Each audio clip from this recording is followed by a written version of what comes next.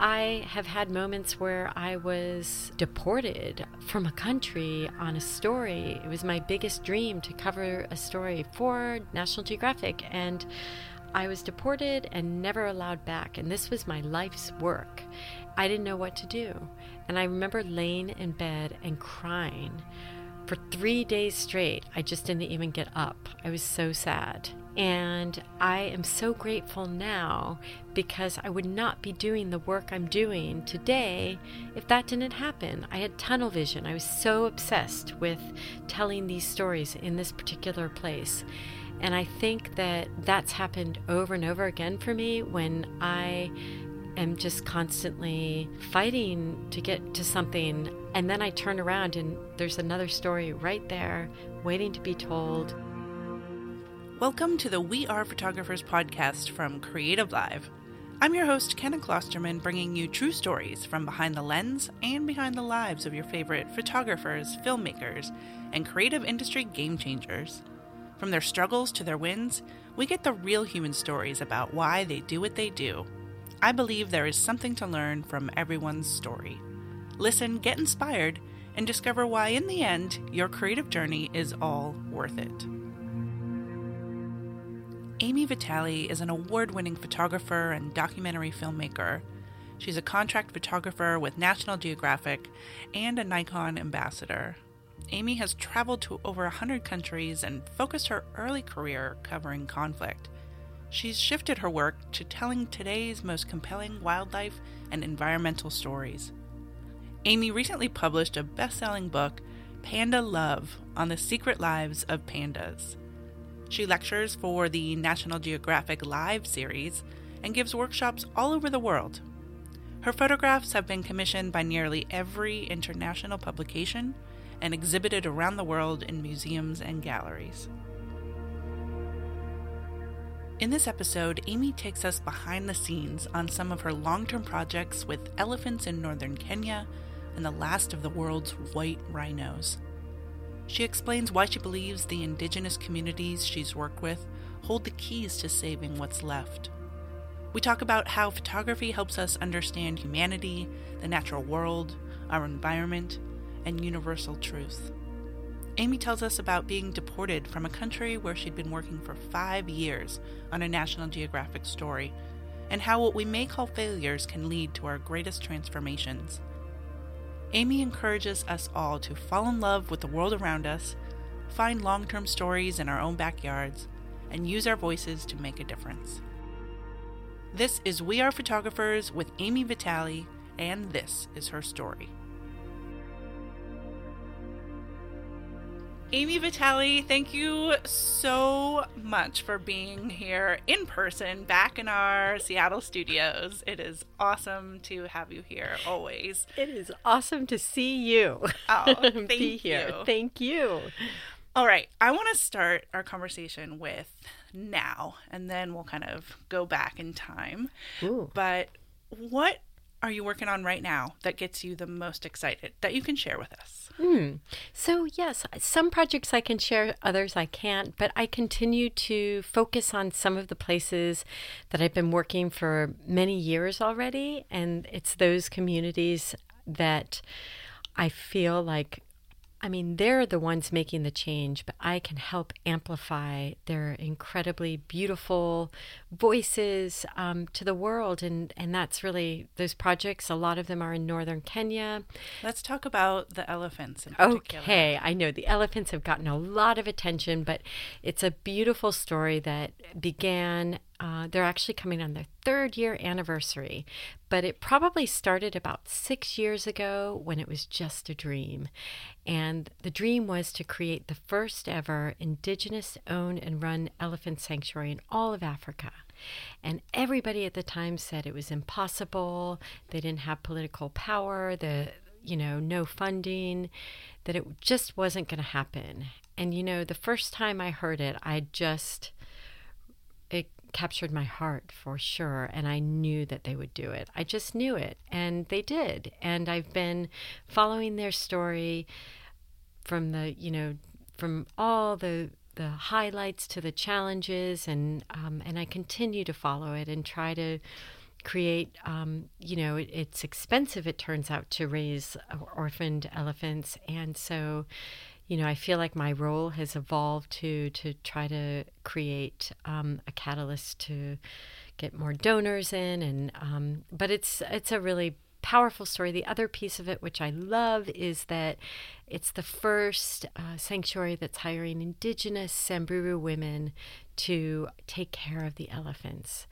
And for some reason, in a very male-dominated world, a lot of people thought that that was not a good idea and that it was impossible. And they are incredible. And I love the piece of this story because it's not just a story about how people relate to the wild around them, but it's actually a story about how they relate to one another. And so over 3 years, I've seen enormous transformation in the way people relate to one another. And that's been really inspiring. What is it about the culture that you've learned, or that why did people think women couldn't take care of the elephants? Well, I think it's the same as cultures all over the world. I mean, there's always excuses. Women have children to take care of. Women are too little. Those are big, big, dangerous creatures. All the old same stereotypes that are frankly universal. It's not just there. But I think the same reasons. And what was so wonderful, on one of my trips, these young Samburu men walked for like 12 hours through a desert to come. And I saw them there and asked them, what are you doing here? And they said, oh, well, we heard these stories about Samburu women taking care of elephants, and we could not believe that was true. We had to see it with our own eyes. Because if you can actually imagine from their perspective, they're living with these wild elephants who are dangerous and do kill people. I mean, that's part of the conflict, is human-wildlife conflict.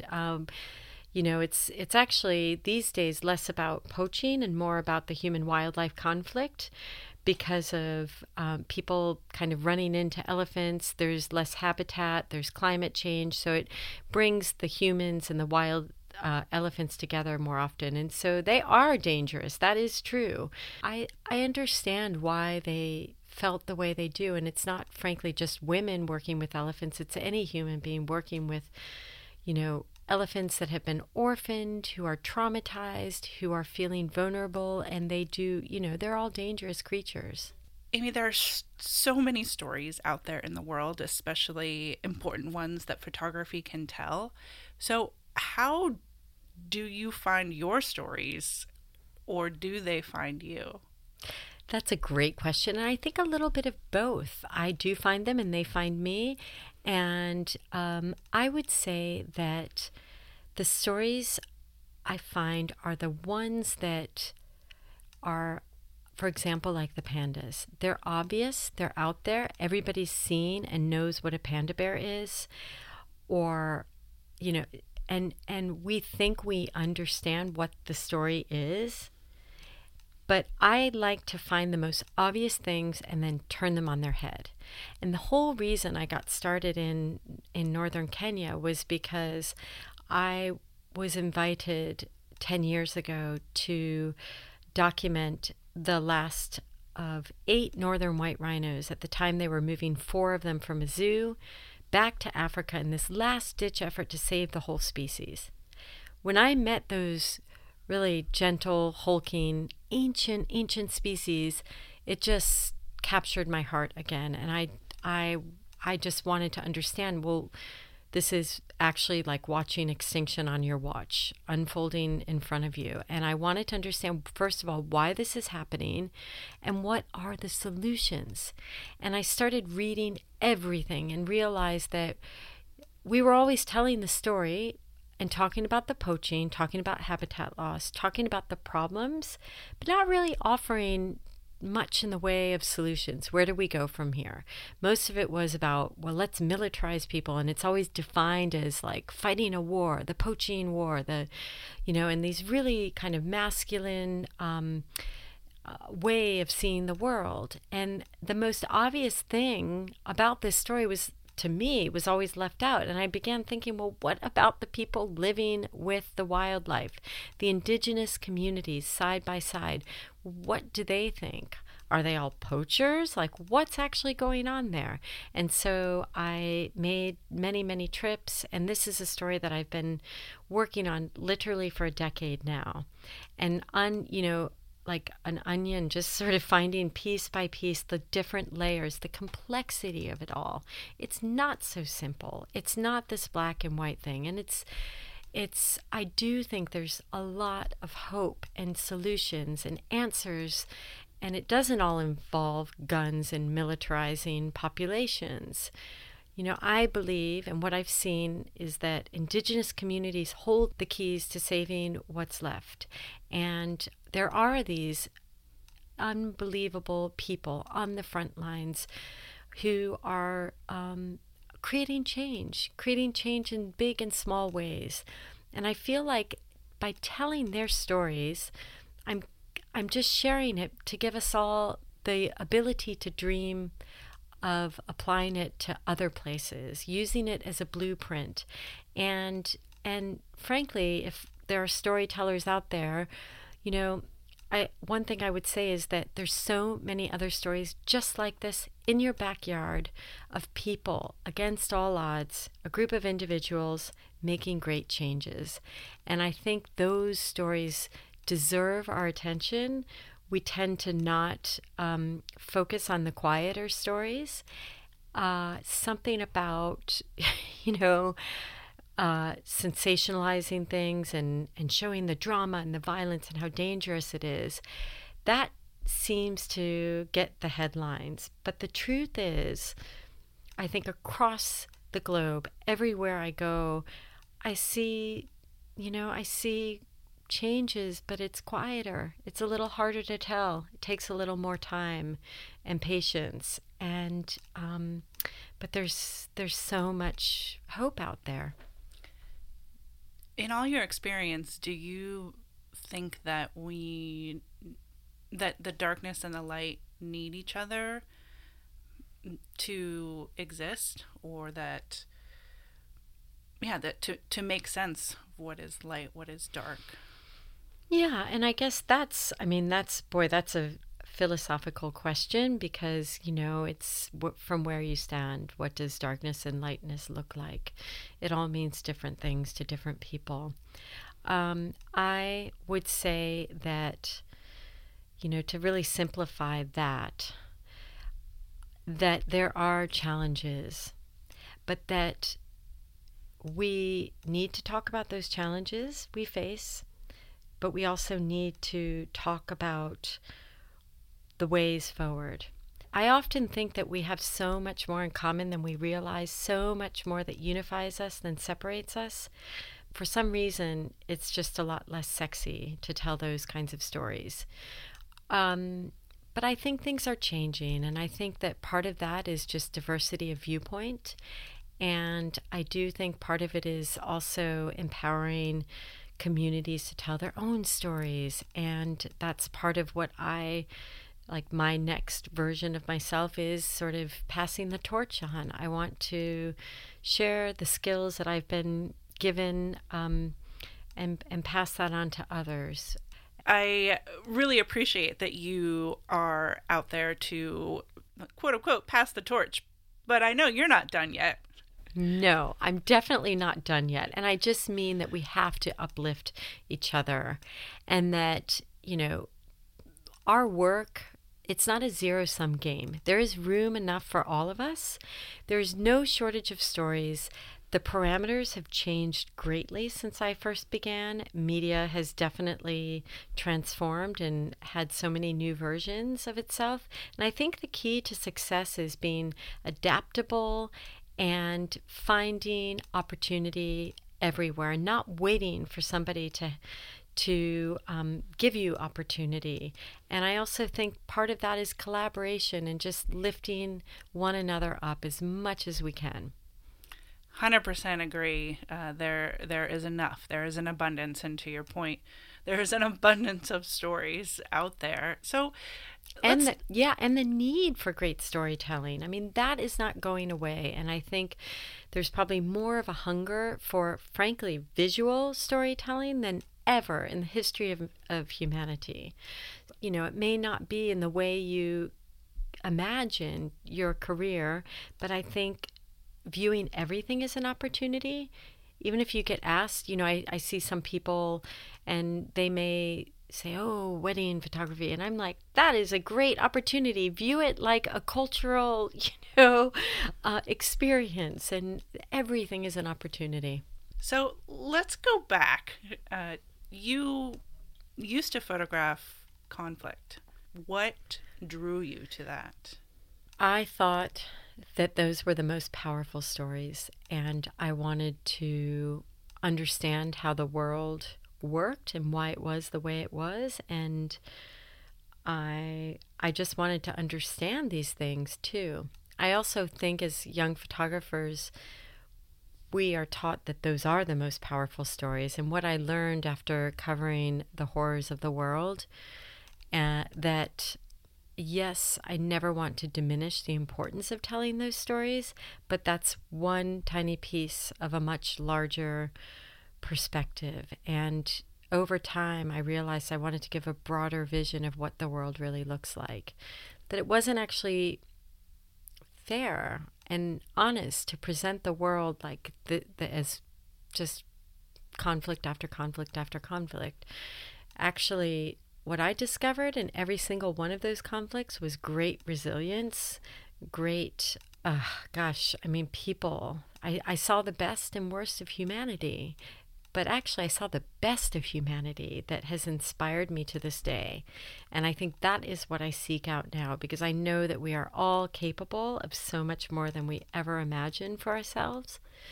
And I seek that out. Does an image come to mind of yours where that represents that resilience? Oh, there's so many stories, but the one that always comes to the top of my mind is when I was living in Kashmir.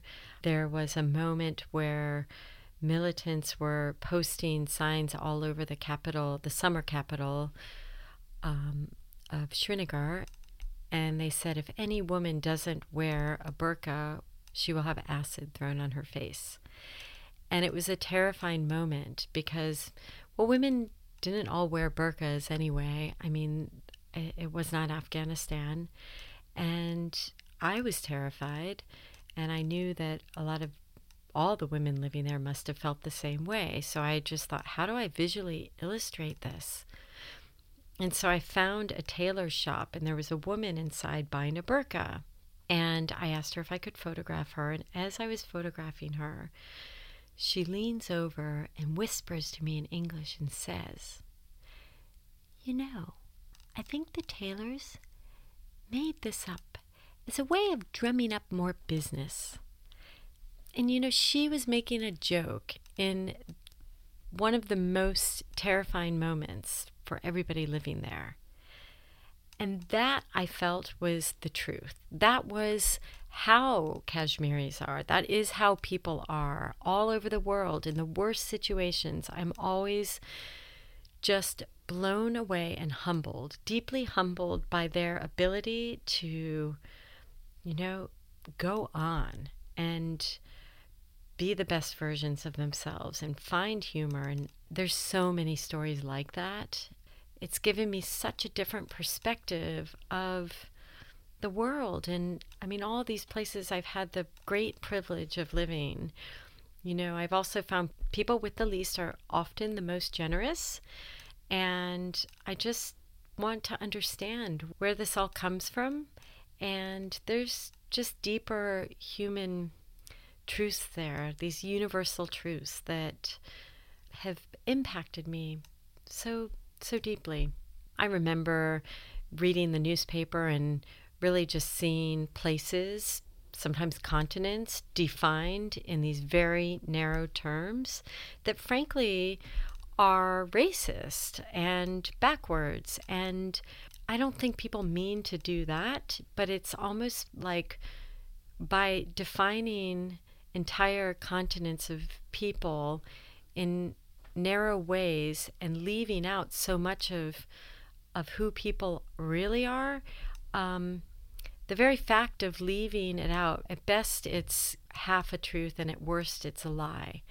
I mean, it's just ignorance in a lot of ways, and I do think it's hard to truly understand one another unless you go and spend time and really listen to one another. And I encourage all of us to befriend people and things, even wildlife and the things that we may be a little afraid of, and bring them into your life. And then you realize there is nothing to fear. That is the greatest. I don't know if it sounds, I don't mean to be preachy at all. It's just, I think it's about breaking down the things that we're afraid of. And you realize how beautiful this world really is and all the people on it. You can go to a place and help people tell their own stories. How do you help animals tell their stories? After going down the path of covering the worst of humanity in a way, I realized that everything is so deeply connected, interconnected, that, you can't talk about one thing without talking about the other, and that the natural world, our environment, is a part of everything, and that all those stories I had been telling about humanity were actually also stories about the world we live in. And I feel like now, today, the biggest story out there is the planet we live on. It's a shared little life raft. There is a oneness here. There are no borders. We're in this together.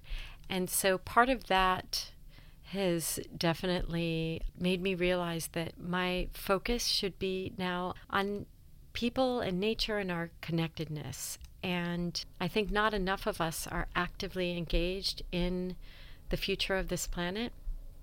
And all of us need to be a voice. All of us need to understand that it's going to impact us as individuals, us as societies, and there's so much we can all be doing. What do you tell people, or what do you find in conversations about how we can all make a difference? I think it's fair to feel overwhelmed and feel like, one individual act doesn't make a difference. But it's not about that. It's about taking baby steps and becoming aware. Amy, I know you're one of the founding members of Ripple Effect Images, and I wonder if you can tell us about what that is. Yes, that was the brainchild of Annie Griffiths, another National Geographic photographer and just extraordinary woman. She created Ripple Effect Images, and the team is made up of writers, photographers, filmmakers, scientists, and we create stories about women, particularly in developing places that are being impacted by climate change. And we want to highlight the fact that when you help a woman, she helps the entire community. And also that women are being impacted the most by climate change. They have to walk farther to get water. They, their husbands leave them with all of the children, and they are left in these places, left to deal with a lot.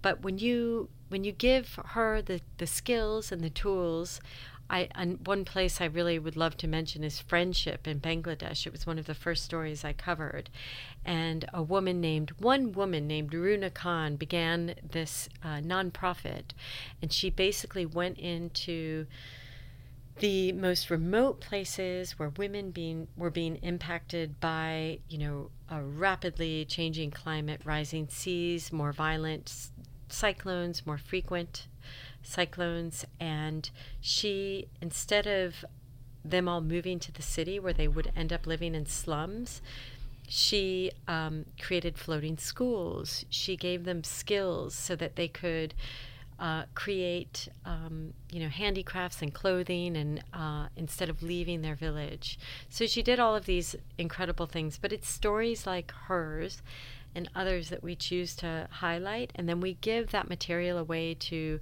governments and companies that are supporting these organizations and these women. So I think the hope is to create that awareness that when you help a woman, you're helping the whole society. What have you learned about the way you're perceived? I think when people sort of underestimate you, use it. I mean, that was my sneaky superpower, because people always and still do underestimate me, and I just let them, and I sort of go through and unexpectedly surprise them, and I don't worry about what they're thinking about anymore. But I mean, it was frustrating. I remember for many years I would apply for grants, and usually if they were written grants only and I didn't have an interview, a face-to-face interview, I would get them. But if I made it, I usually also made it to the last round and I'd have the interview, I never got the grant. And I don't know why, but I definitely think there's something about the way we look that we just underestimate one another. And maybe we're all guilty about it. We all have stereotypes in our head. The thing is to constantly ask yourself the question, like, am I prejudging this person? And I work hard to question my own feelings. And one thing I would say that's so interesting is so much of it is internal, and that word confidence comes back again. But I often think sometimes, instead of thinking about all the things the world is preventing you from accomplishing, turn that around and ask yourself, like, what am I doing to prevent myself? Because there's obstacles for every single human being.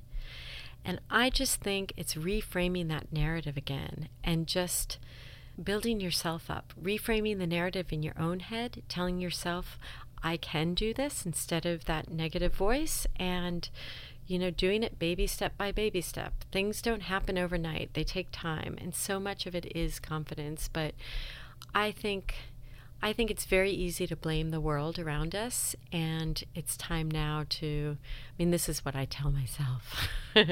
Just go out and continue to do the things that you dream about.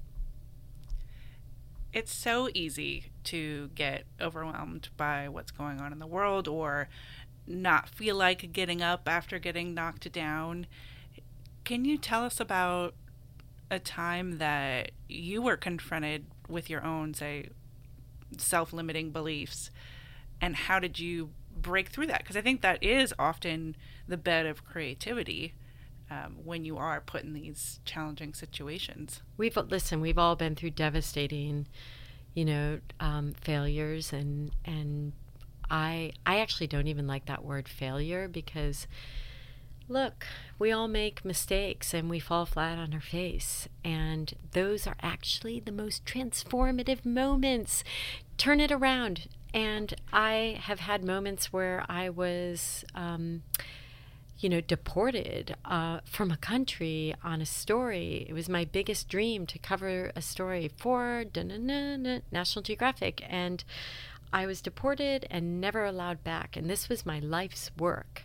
And I had already spent 5 years working there, and I didn't know what to do.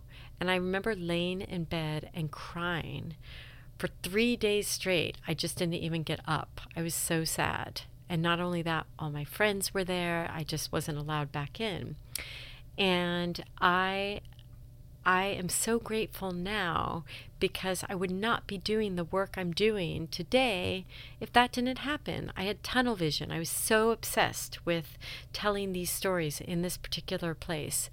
And I think that that's happened over and over again for me when I am just constantly fighting to get through, to get to something, and then I turn around and there's another story right there waiting to be told. And by the way, I don't wait for assignments and people to pay me. It's like, start the work yourself. just get it going. And then, then start applying for grants, build a body of work up first, and create something that people can understand what you're imagining. But yeah, defeat or failure, those are our most powerful moments to transform ourselves. And it's all perspective, all of it. At this point in your career, you can kind of look back and think about yourself when you first started. What kind of advice would you give Amy way back then based on what you know today? So, when I was a young girl, I was painfully shy, gawky, introverted, and afraid of the world. And I just want to remind all those, anybody that feels that way, that we all have something beautiful to share. We all have a powerful voice. It's in all of us. And I just want everybody to remember that the narratives we tell ourselves are so, so important. So, kind of turn off that narrative if it's negative and just go out and engage with the world around you, and you will be so pleasantly surprised. And also that we are mirrors to one another, and empathy is the wellspring to creativity. It is everything. I think that there is room enough for all of us, and try. Beautiful advice. Amy, where can we follow everything that you are creating and how you are embracing the world? Where can we follow you? Check out your latest book all about pandas. Thank you. Well, I have a website, but you can sign up for newsletters there. I am also very active on Instagram, and you can always just shoot me a good old-fashioned email, and it's just my name at amyvitale.com, and that's with an I. Thank you so much for your time, for being here in person with us again on Creative Live, and it's just a pleasure and honor to have you here. Likewise, thank you. I'm Kenna Klosterman, and you've been listening to the We Are Photographers podcast from Creative Live. If you're not already, join the over 1 million people following Amy on Instagram at Amy Vitale, and check out her site, amyvitale.com. At Creative Live, we believe there's a creator and a photographer in all of us. And yes, that means you. If you're looking to get fresh perspectives, inspiration, or skills to boost your hobbies, business, or life, we've got a class or two, or thousands, for you to check out. Just head over to creativelive.com, where you can also listen to all of our podcast episodes at creativelive.com/podcast. You can also subscribe, rate, and review us wherever it is that you listen to podcasts. We love to hear from you, and I read each and every review. You can stay up to date with everything happening at Creative Live by following us on social media at Creative Live everywhere. Thank you again to Amy Vitale, and I'll see you all next week for another episode of We Are Photographers.